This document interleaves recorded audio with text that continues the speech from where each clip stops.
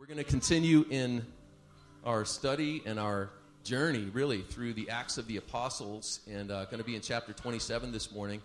I was blessed to be in Virginia this week for a couple of days to spend some time with family and spend some time with my parents who were trying to figure out, Lord, how do we help them in this season of life and figure out how to give them the assistance they need. They are facing the challenges of this season that they're in, and I appreciate your prayers as they and we navigate these changes and these challenges. But we're blessed to have Mr. Michael Beasley, who's going to share the word. And as you come up, Michael, why don't we just pray for him?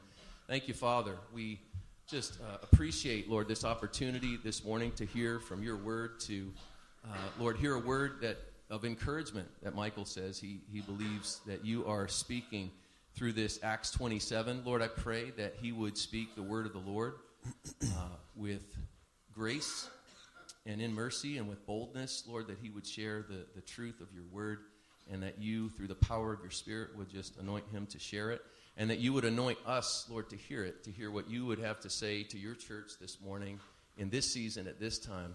Father, thank you again that you have preserved your word for these 2,000 years since Luke wrote these words down. By your grace, Lord, we have it here before us, and we, as the people of God who are experiencing your faithfulness in this, a different generation, can hearken back to how you were faithful in that generation, Lord, and it inspires us to trust you and believe you for how you're going to work in our lives and in this culture and in our neighborhoods and our families and homes, Father, for your glory and for our good. In Jesus' name, let it be. Amen. Amen. Amen. Good morning. Good morning. Like my father said, we're going to be in Acts 27 today. And I wanted to open up the scripture today, reading from Hebrews 12, verse 1 to start. But if you have your Bibles or your phones open to Acts 27, that's what we're going to be. Hebrews 12:1 says, "Let us also lay aside every encumbrance and the sin which so easily entangles us, and let us run with endurance the race that is set before us." Hebrews 12:1. Let us lay aside every encumbrance, everything that holds us down, and the sin which so easily entangles us. Let's throw that off and let's run. Today's message is entitled, "Abandon the Anchors and Set Sail." And we're going to be reading from Acts 27. And last week, when we began the chapter, we read that Paul was being sent to Italy. So he had stood before Agrippa, he appealed to Caesar, so he's headed to Rome, to Italy, and he's accompanied by a Roman soldier named Julius and his soldiers. And we read that their journey was slow, and it was fraught with difficulty, and we're going to see more difficulty today later in the chapter. But in the middle of that storm, Paul stands up and he warns them. He says, "This is going to be dangerous. I'm warning you guys." So he stood up to be both a voice of warning, but also of encouragement, lifting them up, saying, "Be of good courage." He warned Julius, the centurion, they'd had an inkling that the trip was going to result in damage and great loss to the cargo and even their lives. But Julius, the centurion, was more persuaded by the pilot and the captain. So they set sail, they run into this storm, and the big lesson we learned is, when storms and hardships come, be willing to stand up in confidence and in grace and be that voice of warning, but also encouragement. Engage the culture. We're going to talk a little bit about what it means to really walk with somebody today and be that voice of encouragement and what that means. But last week we saw Paul be a voice of warning and encouragement. And today we're going to pick it up right after Paul gave them that word of encouragement. And in this text, we're going to see how God preserved not only Paul, but everyone around Paul in the ship. And today's message, like we said, is abandon the anchors and set sail. And I didn't prepare you to read, Dad, but do you mind reading, if you could? We're going to be in Acts 27, starting in verse 27, reading through till the end of the chapter.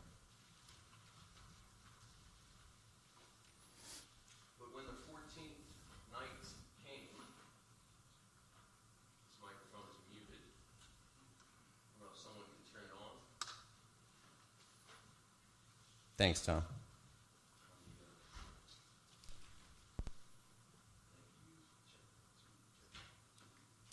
I'll read till verse 32. Feel free. There we go. There you go. I'll take it. But when the 14th night had come, now this is Luke that's writing this. Luke was on the ship, so Luke is speaking in the first person. But when the 14th night came, we were being driven about in the Adriatic Sea. About midnight, the sailors began to surmise that they were approaching some land. They took soundings and found it to be 20 fathoms. And a little further on, they took another sounding and found it to be 15 fathoms. They were getting closer to land. So they were in the sea, they were getting closer to land.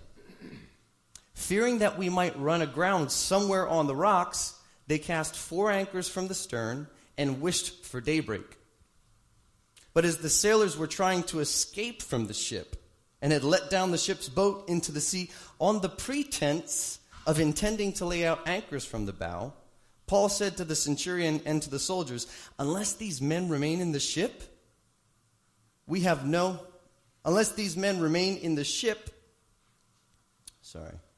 you yourselves cannot be saved.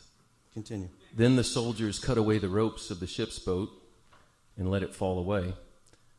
Until the day was about to dawn, Paul was encouraging them all to take some food, saying, today's the 14th day that you've been constantly watching and going without eating and have taken nothing. Therefore, I encourage you to take some food, for this is your preservation.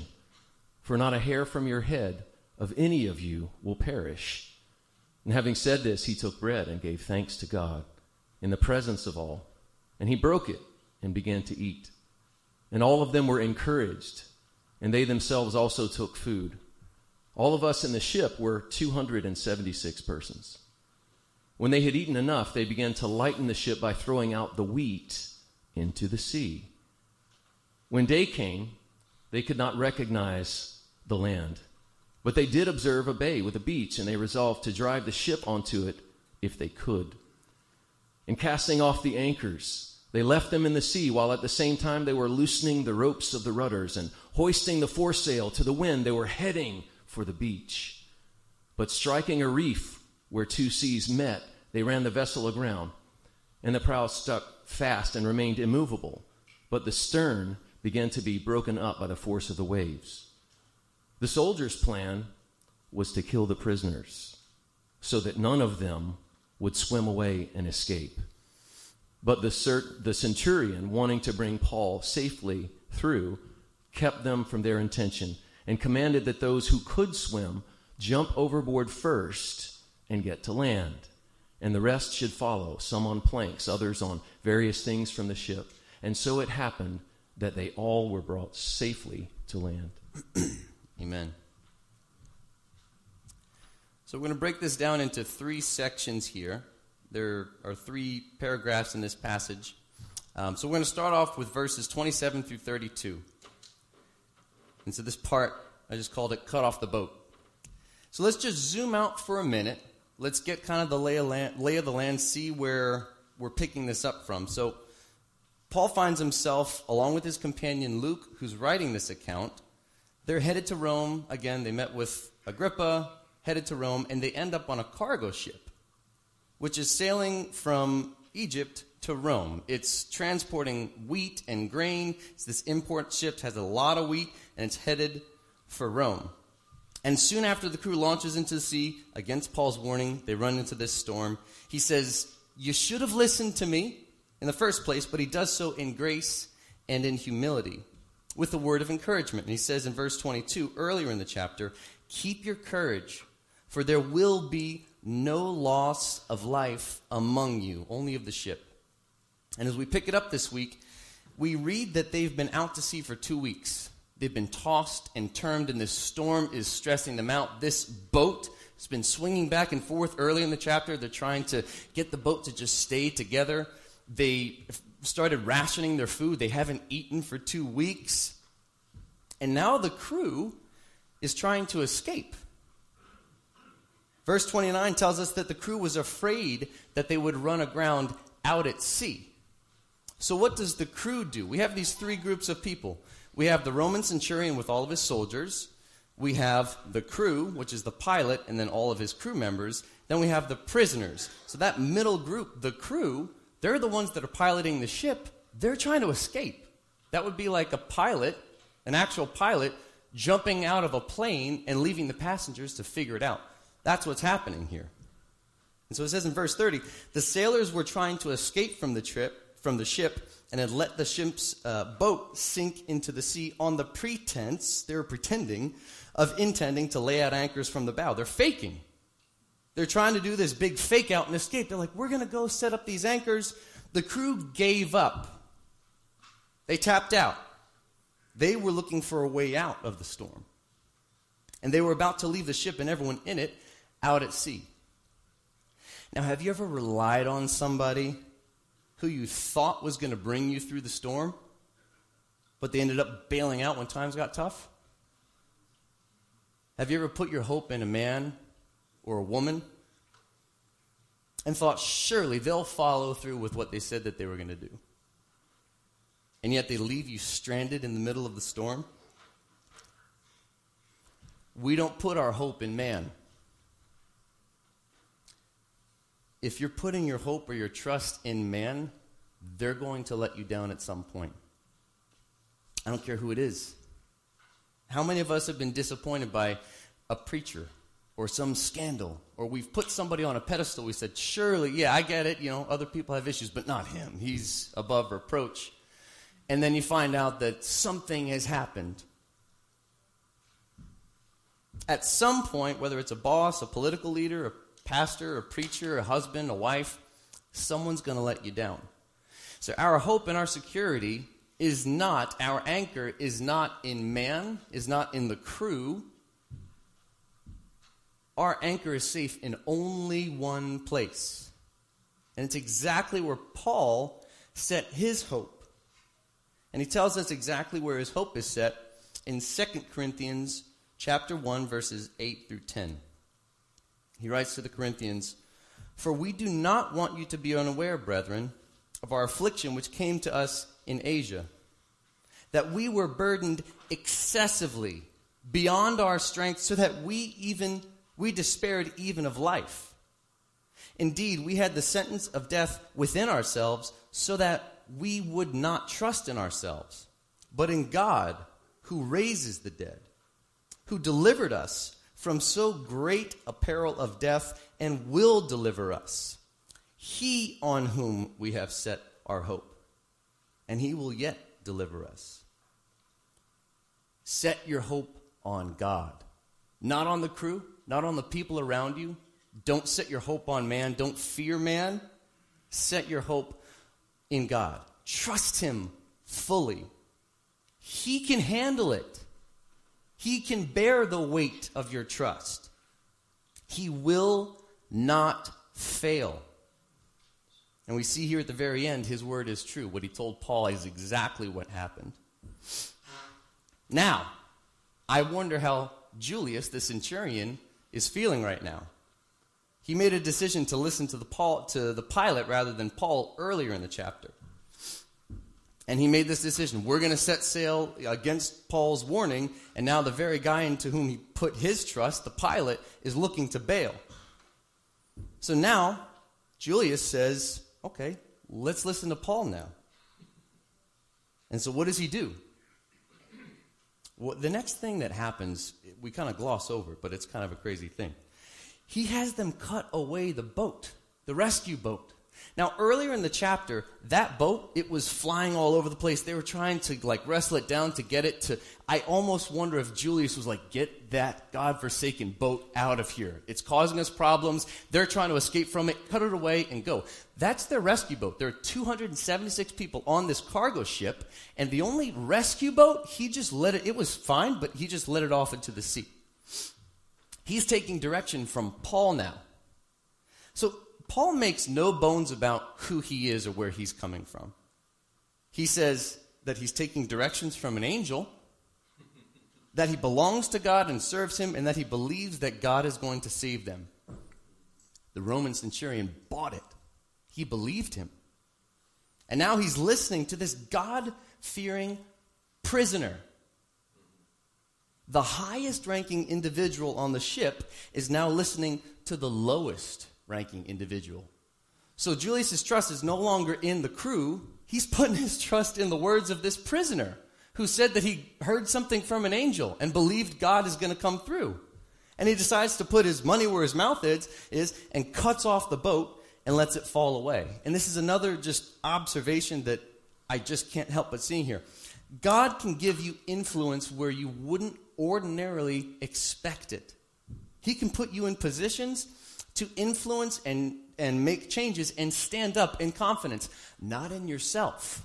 Not in yourself, but in Him, because He can do far abundantly more beyond anything that you can even think of. He knows the things that haven't even crossed your mind yet. He knows the situations that are going to happen that you haven't even thought of. And the position that He might put you or somebody around you in, it might not be a flashy one. It's the whole prison versus palace thing. Was Paul in prison or was he in the palace? I don't know. It seems like right here he's the one that's calling the shots, and he's the lowest guy on the ship. And I just can't help but see it all over the scriptures. Look at Joseph. Look at Moses. Even the fact that Jesus was born in Nazareth. Can anything good come out of Nazareth? And I'm just utterly convinced that God is willing, able, and ready. And if there's something that I'm feeling in my spirit, it's that He's ready to do more than you can possibly imagine if you will just cut the boat off. What's in your boat? I feel like asking, what's in your wallet? Is it money? Is it freedom? Is it success? What's the thing? What's the boat that's flying all over the place that you have to just like... Is it in dead religion? Do you find security in knowledge? Where have you set your hope? Psalm 16:8 says, Lord, I have set the Lord continually before me. Because He is at my right hand, I will not be shaken. Be willing to lay aside the false comforts. Cut them off completely. Be willing to cut off the boat. And I would encourage us right now to reflect on what is in our boat. And be willing to let it go. And be filled with the Spirit instead of fear. And I want to encourage us now to consider that. What's something that we're hanging on to? And as we go into the second portion of the scripture here, starting in verse 33, we're going to talk about how they tossed the cargo next. So first the boat is gone. Now the cargo is about to go with it.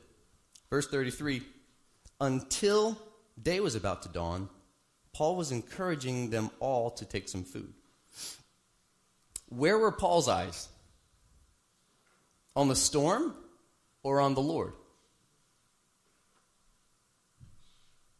Where were the sailors' eyes? On the storm or on the Lord? The one whose eyes are on the Lord can encourage the ones whose eyes are on the storm. Let me say it again. The ones whose eyes are on the Lord can encourage those whose eyes are right here. In verse 33 and 34, we see this word encouraged in the NASB. Encourage 2 times. 3 times actually, but it's 2 different words. Some versions say in verse 33 that Paul was urging them, saying, I urge you. That word encourage or urge is translated from the Greek parakaleo. It means it's a verb, and it means it's something that you do. It's an action that's taken. It means to call close from beside somebody. It means you come along somebody and you're like, hey, we're going to be okay. You're going to be okay. It's an encouraging friendship, intimate verb. It's a thing that you do. It also connotes comfort and encouragement. And as we see here in Paul's case, it means that he came alongside them to speak words of encouragement. Remember Barnabas? He was the son of encouragement. He was the son of parakaleo. Come on, we're going to be okay. We're going to get through this. He was encouraging. He was comforting. Who could use some parakaleo in their life today? I know that I can. I see a couple of people there. Have you ever been in the middle of the storm and felt like there's no way out, and someone does this? If you've been on the receiving end of this, you know what this is like. And by God's grace, I've received some of this in my life, and it is better than any gold, any success, any accolades. It's comfort, and it's encouraging. You feel like, oh, okay, I can get through this. I'm going to give you an example of some parakaleo that I had in my life a couple of weeks ago. So life is stressful, right? A lot of moving parts, a lot of things going on at once, and they all need my attention, or at least that's how it feels. And as a husband and as a father, there's a level of responsibility that you bear that, frankly, no one else can seem to bear. And that's just how it is. And sometimes you feel kind of alone and like the weight of the world is on your shoulders. Any dads, husbands relate to this? I got 2, 3.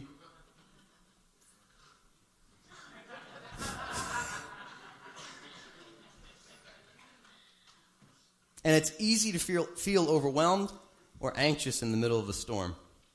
So a couple of weeks ago, I was having one of those nights. And I just felt anxious, and it was visceral, and it wasn't like a panic attack. I'm not trying to be melodramatic, but it was like I felt it, and I couldn't just get out of it. And I told my wife, I'm like, honey, I need to just maybe go for a drive and pray. And God bless this woman. She holds down the fort when I'm having my crazy moments. And she looks good doing it, too, I might add. And she says, yeah, honey, go. Take some time. So it's after dinner, and I just go for a drive. So I get into the car, and I pull onto the street. And on my phones, I have like a couple of video clips, just like kind of saved, little snippets here and there. And I pull up this clip from a pastor in Dallas. His name is Josh Patterson. And he's sharing about this thing, encouraging one another. This is before I started preparing for this message, so it literally was kind of like my heart was prepared for this. And I'm listening to this message, and he's saying, I'm looking around for a way in. I'm looking for an opportunity. And what's my window of opportunity? What's the thing that I'm looking to do? It's to spur you on, brother. It's to spur you on, sister. It's to encourage you. Say, yeah, keep going. Keep going. Come on. You got it. You got it. It's in you. Come on. You've been brought near by the blood of Christ. So keep going. Stand up in confidence. It's in you. Let's go. Come on. Let's get it. Come on. Let's go. It's in you. You've been brought near by the blood of Christ. There is therefore no condemnation for those who are in Christ. Let's go. It's not a false bravado. It's not some ridiculous confidence in self. It's the truest thing about you. Let's go. You can do it. Let us throw off everything that hinders and the sin that so easily entangles us. Let's run. Let's go. You can do it. It might hurt. You have everything inside of you. You have the God of the universe, the Spirit of the God of the universe, who wants to dwell inside of you. What else is there? What is there to fear? All I can tell you is that his words, looking at my phone in my car, were precisely what I needed to hear in that moment. And it broke me. Have you ever ugly cried before? I ugly cried a lot longer than I'm going to admit here. I was still crying as I was typing this out. I'm still drawing from that word of encouragement. It's good. Encouragement is a good thing, and it's a needed thing, both in the church, but even more so in the world. So Paul keeps parakaleoing next to these guys. He says, hey, take some food. We're going to be okay. Not a hair of your head is going to be destroyed. Paris, thank you. Now, what happens? Verse 36. All of them were encouraged, and they themselves also took food. So parakaleo is a verb, something that you do. But it says here, all of them were encouraged. That's an adjective, euthymos, and it means well-disposed. It means of good cheer or having good courage. So from a little bit of Paul's encouragement in the middle of the night, in the middle of a storm, it's dark, they don't know what's going on, they just cut off their boat, they're fearful, they're worried, he's encouraging them. All of a sudden, they're of good cheer. It sounds Christmassy. They're of good cheer. They're like, all right. Now their situation hasn't changed at all. But they've been encouraged. They're of good cheer. They were encouraged by Paul, and they bought into the idea that they would be saved if they stayed together on the ship. And so they took some food, and they started eating. And they started tossing off the cargo to lighten the ship. So here we have a lighter ship. We have lighter spirits. And they're being unburdened by things that are weighing them down altogether. Emotionally, physically. That's the power of hope. When people are encouraged and have something that gives them hope, they're willing to step out and take risks. They're willing to sacrifice things that are just less important. And then verse 38 says, when they had eaten enough, they began to lighten the ship by throwing out the wheat into the sea. Now remember we said this is a cargo ship? They're taking cargo, wheat or grain from Egypt, and they're going to Rome. It's a shipping container. Like that's their commodity of the day. So at first glance, it might seem like something small. Oh, they're throwing the wheat into the sea, but this is significant. Remember, this is like them throwing their inventory off the boat. It's like us taking stacks of cash and chucking it into the sea. That's what they're doing. Let me ask again. What's in your boat? What's your wheat? What's the thing that you're worried about? What's the thing that's weighing the ship down? What are you holding on to that's keeping you tethered to the sea? And if I can encourage you in anything today, it's to be willing to lay down those things that are so big in your mind and just surrender them to the Lord. In earnest expectation, not just throwing it out, not just, all right, let go and just move on. Like, let go of it in earnest expectation that he's going to provide a way where it seems impossible. This is the life that we live. This is our family. It's our story. It's our heritage. It's our lineage. This is what Christians do. People stepping out in faith and God coming through every single time. And it doesn't mean the situation changes. Again, they were of good cheer in the middle of a storm when it was dark. It hadn't even dawned yet. And in fact, we're going to see the situation gets a lot worse before it gets better. We're going to move into this third section, verse 39. And in this last section, we can see how it gets a little crazy. It gets a little wild. I actually do want to read this section here. When day came, they could not recognize the land, but they did observe a bay with a beach. And they resolved to drive the ship onto it if they could. And casting off the anchors, they left them in the sea, while at the same time they were loosening the ropes of the rudders and hoisting the foresail to the wind. They were heading for the beach. But striking a reef where the two seas met, they ran the vessel aground, and the prow stuck fast and remained immovable. But the stern began to be broken up by the force of the waves. The soldiers' plan was to kill the prisoners, so that none of them would swim away and escape. But the centurion, wanting to bring Paul safely through, kept them from their intention and commanded that those who could swim should jump overboard and first get to land, and the rest should follow, some on planks, others on various things from the ship.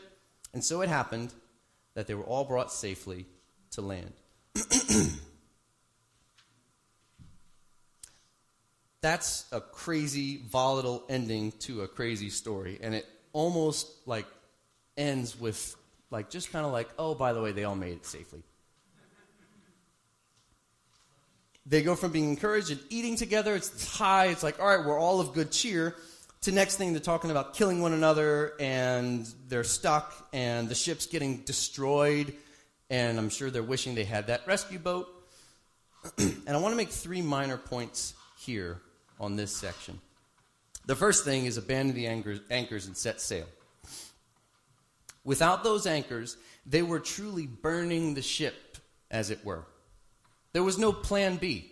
If Paul's plan of hoisting the sail and running aground at that bay didn't work, they easily could have been swept away into the ocean without any hope of reaching land.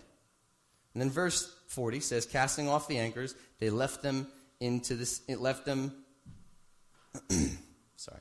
Casting off the anchors, they left them in the sea, while at the same time they were loosening the ropes of the rudders and hoisting the foresail to the wind. Let us throw off everything that hinders and run the race marked out for us. It's just the imagery that I see here. Hoisting the foresail to the wind. Their salvation was no longer in the thing that they could control. The very thing that was completely out of their control, the wind, became their salvation. And I think Luke is drawing a parallel here between their story and ours when he includes this story in his book. Just abandon the anchor and hoist the sail to the wind. Trust the Holy Spirit. The wind is this pneumos, this spirit. It's just a natural representation of what we're called to do in the spiritual. Cast off those things, the anchors, burn the ship, whatever you're hanging on to, and hoist the sail into the wind. So abandon the anchors and set sail. Number 2, it may get worse before it gets better, and I know that that's not very encouraging. But it should be. In this account, we see that the ship runs aground and starts getting pummeled by the sea and ultimately starts falling apart. And then the soldiers, looking to save their own skin, they don't want to get executed because they let these prisoners escape. They're going to show up to Rome, and these prisoners escape. Their life is on the line. So they said, you know what? One of us is going to die. It ain't going to be me. So that's what they're looking to do. And see how this situation can take a turn for the worse in just a matter of minutes. Don't be surprised if your situation gets worse before it gets better. In the natural, we see how things can go from bad to worse. But there is resolution. And this is the third point. God's word is faithful and true. And in that very last sentence there, that little resolution says, and so it happened that they were all brought safely to land.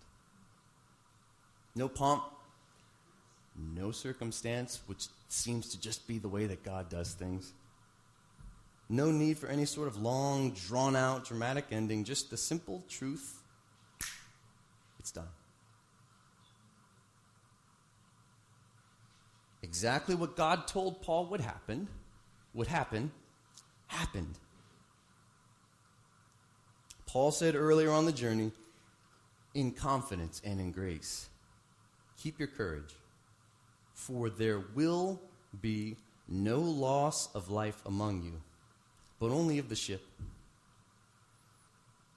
And Paul also said, I believe God that it will turn out exactly as I've been told, but we must run aground on a certain island, and there it is. As we abandon the anchors and set sail, we're still left with our trust. See, if we've put our trust in the crew, and we stop doing that, we're still left with, well, where are we going to put this trust? This trust, our faith, it's like a thing. It's real. It's, where are your eyes? Is it on the crew?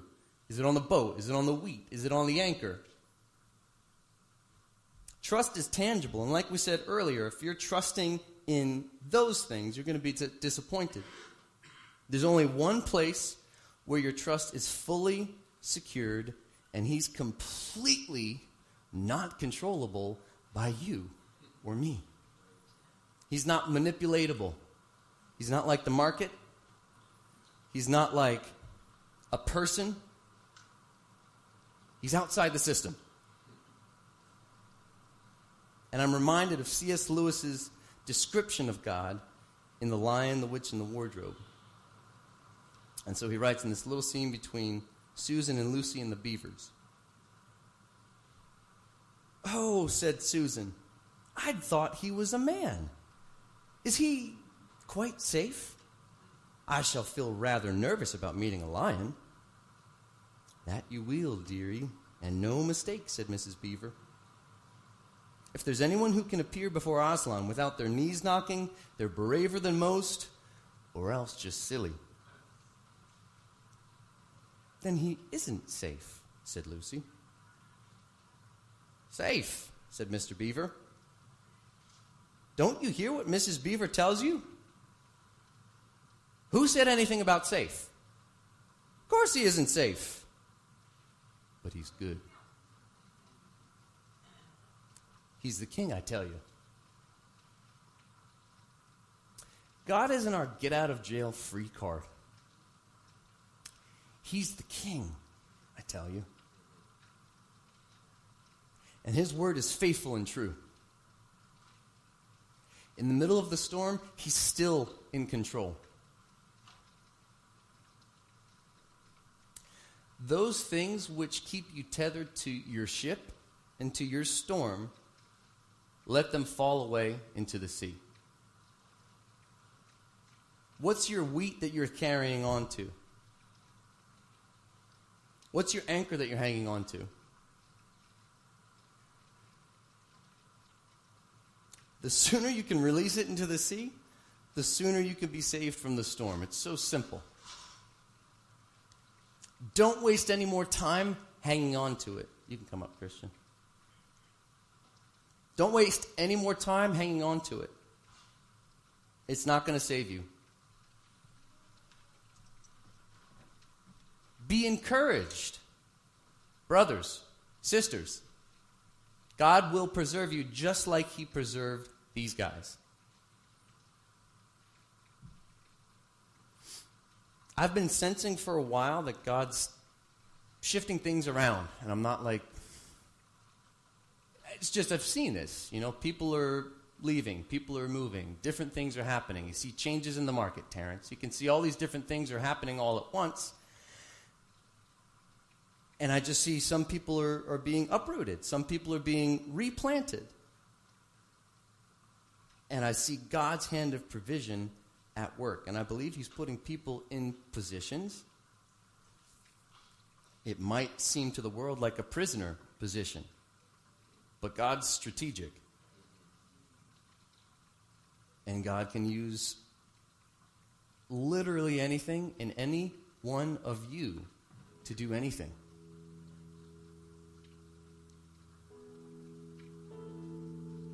I believe that God wants to use the foolish things of this world to confound the wise. And I think he wants to blow our minds with what he can do. That's genuinely what I see. I don't know what storms are ahead, but I want to parakaleo each of you that whatever that storm is, you're going to get through it.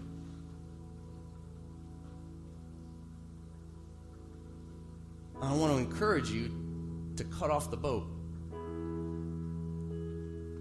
Toss the weed off the boat. It's not going to save you. Hoist the sail and fly into the wind.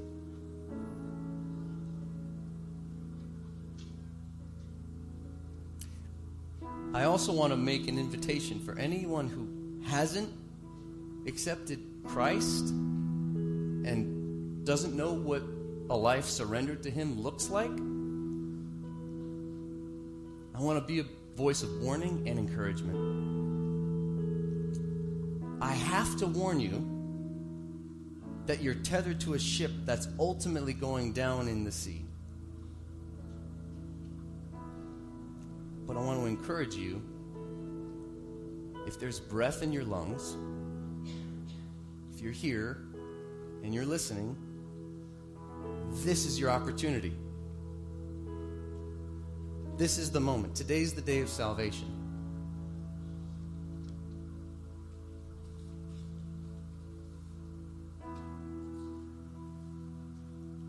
And for all of us, He's worth trusting in. He's the King. I tell you. Don't lose hope. Instead, put your salvation fully in Him. He can bear that weight like none other. He'll never fail you. He might bring you through a storm or two. But in that final resolution, they were all brought safely to land.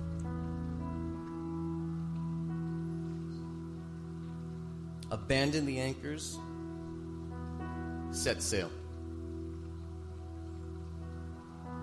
If everyone would stand, we're going to read from Joshua.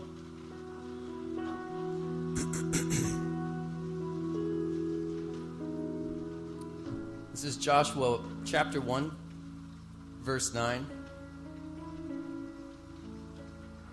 And this is God speaking to Joshua. He says, "Be strong and courageous. Do not tremble or be dismayed. For the Lord your God is with you wherever you go."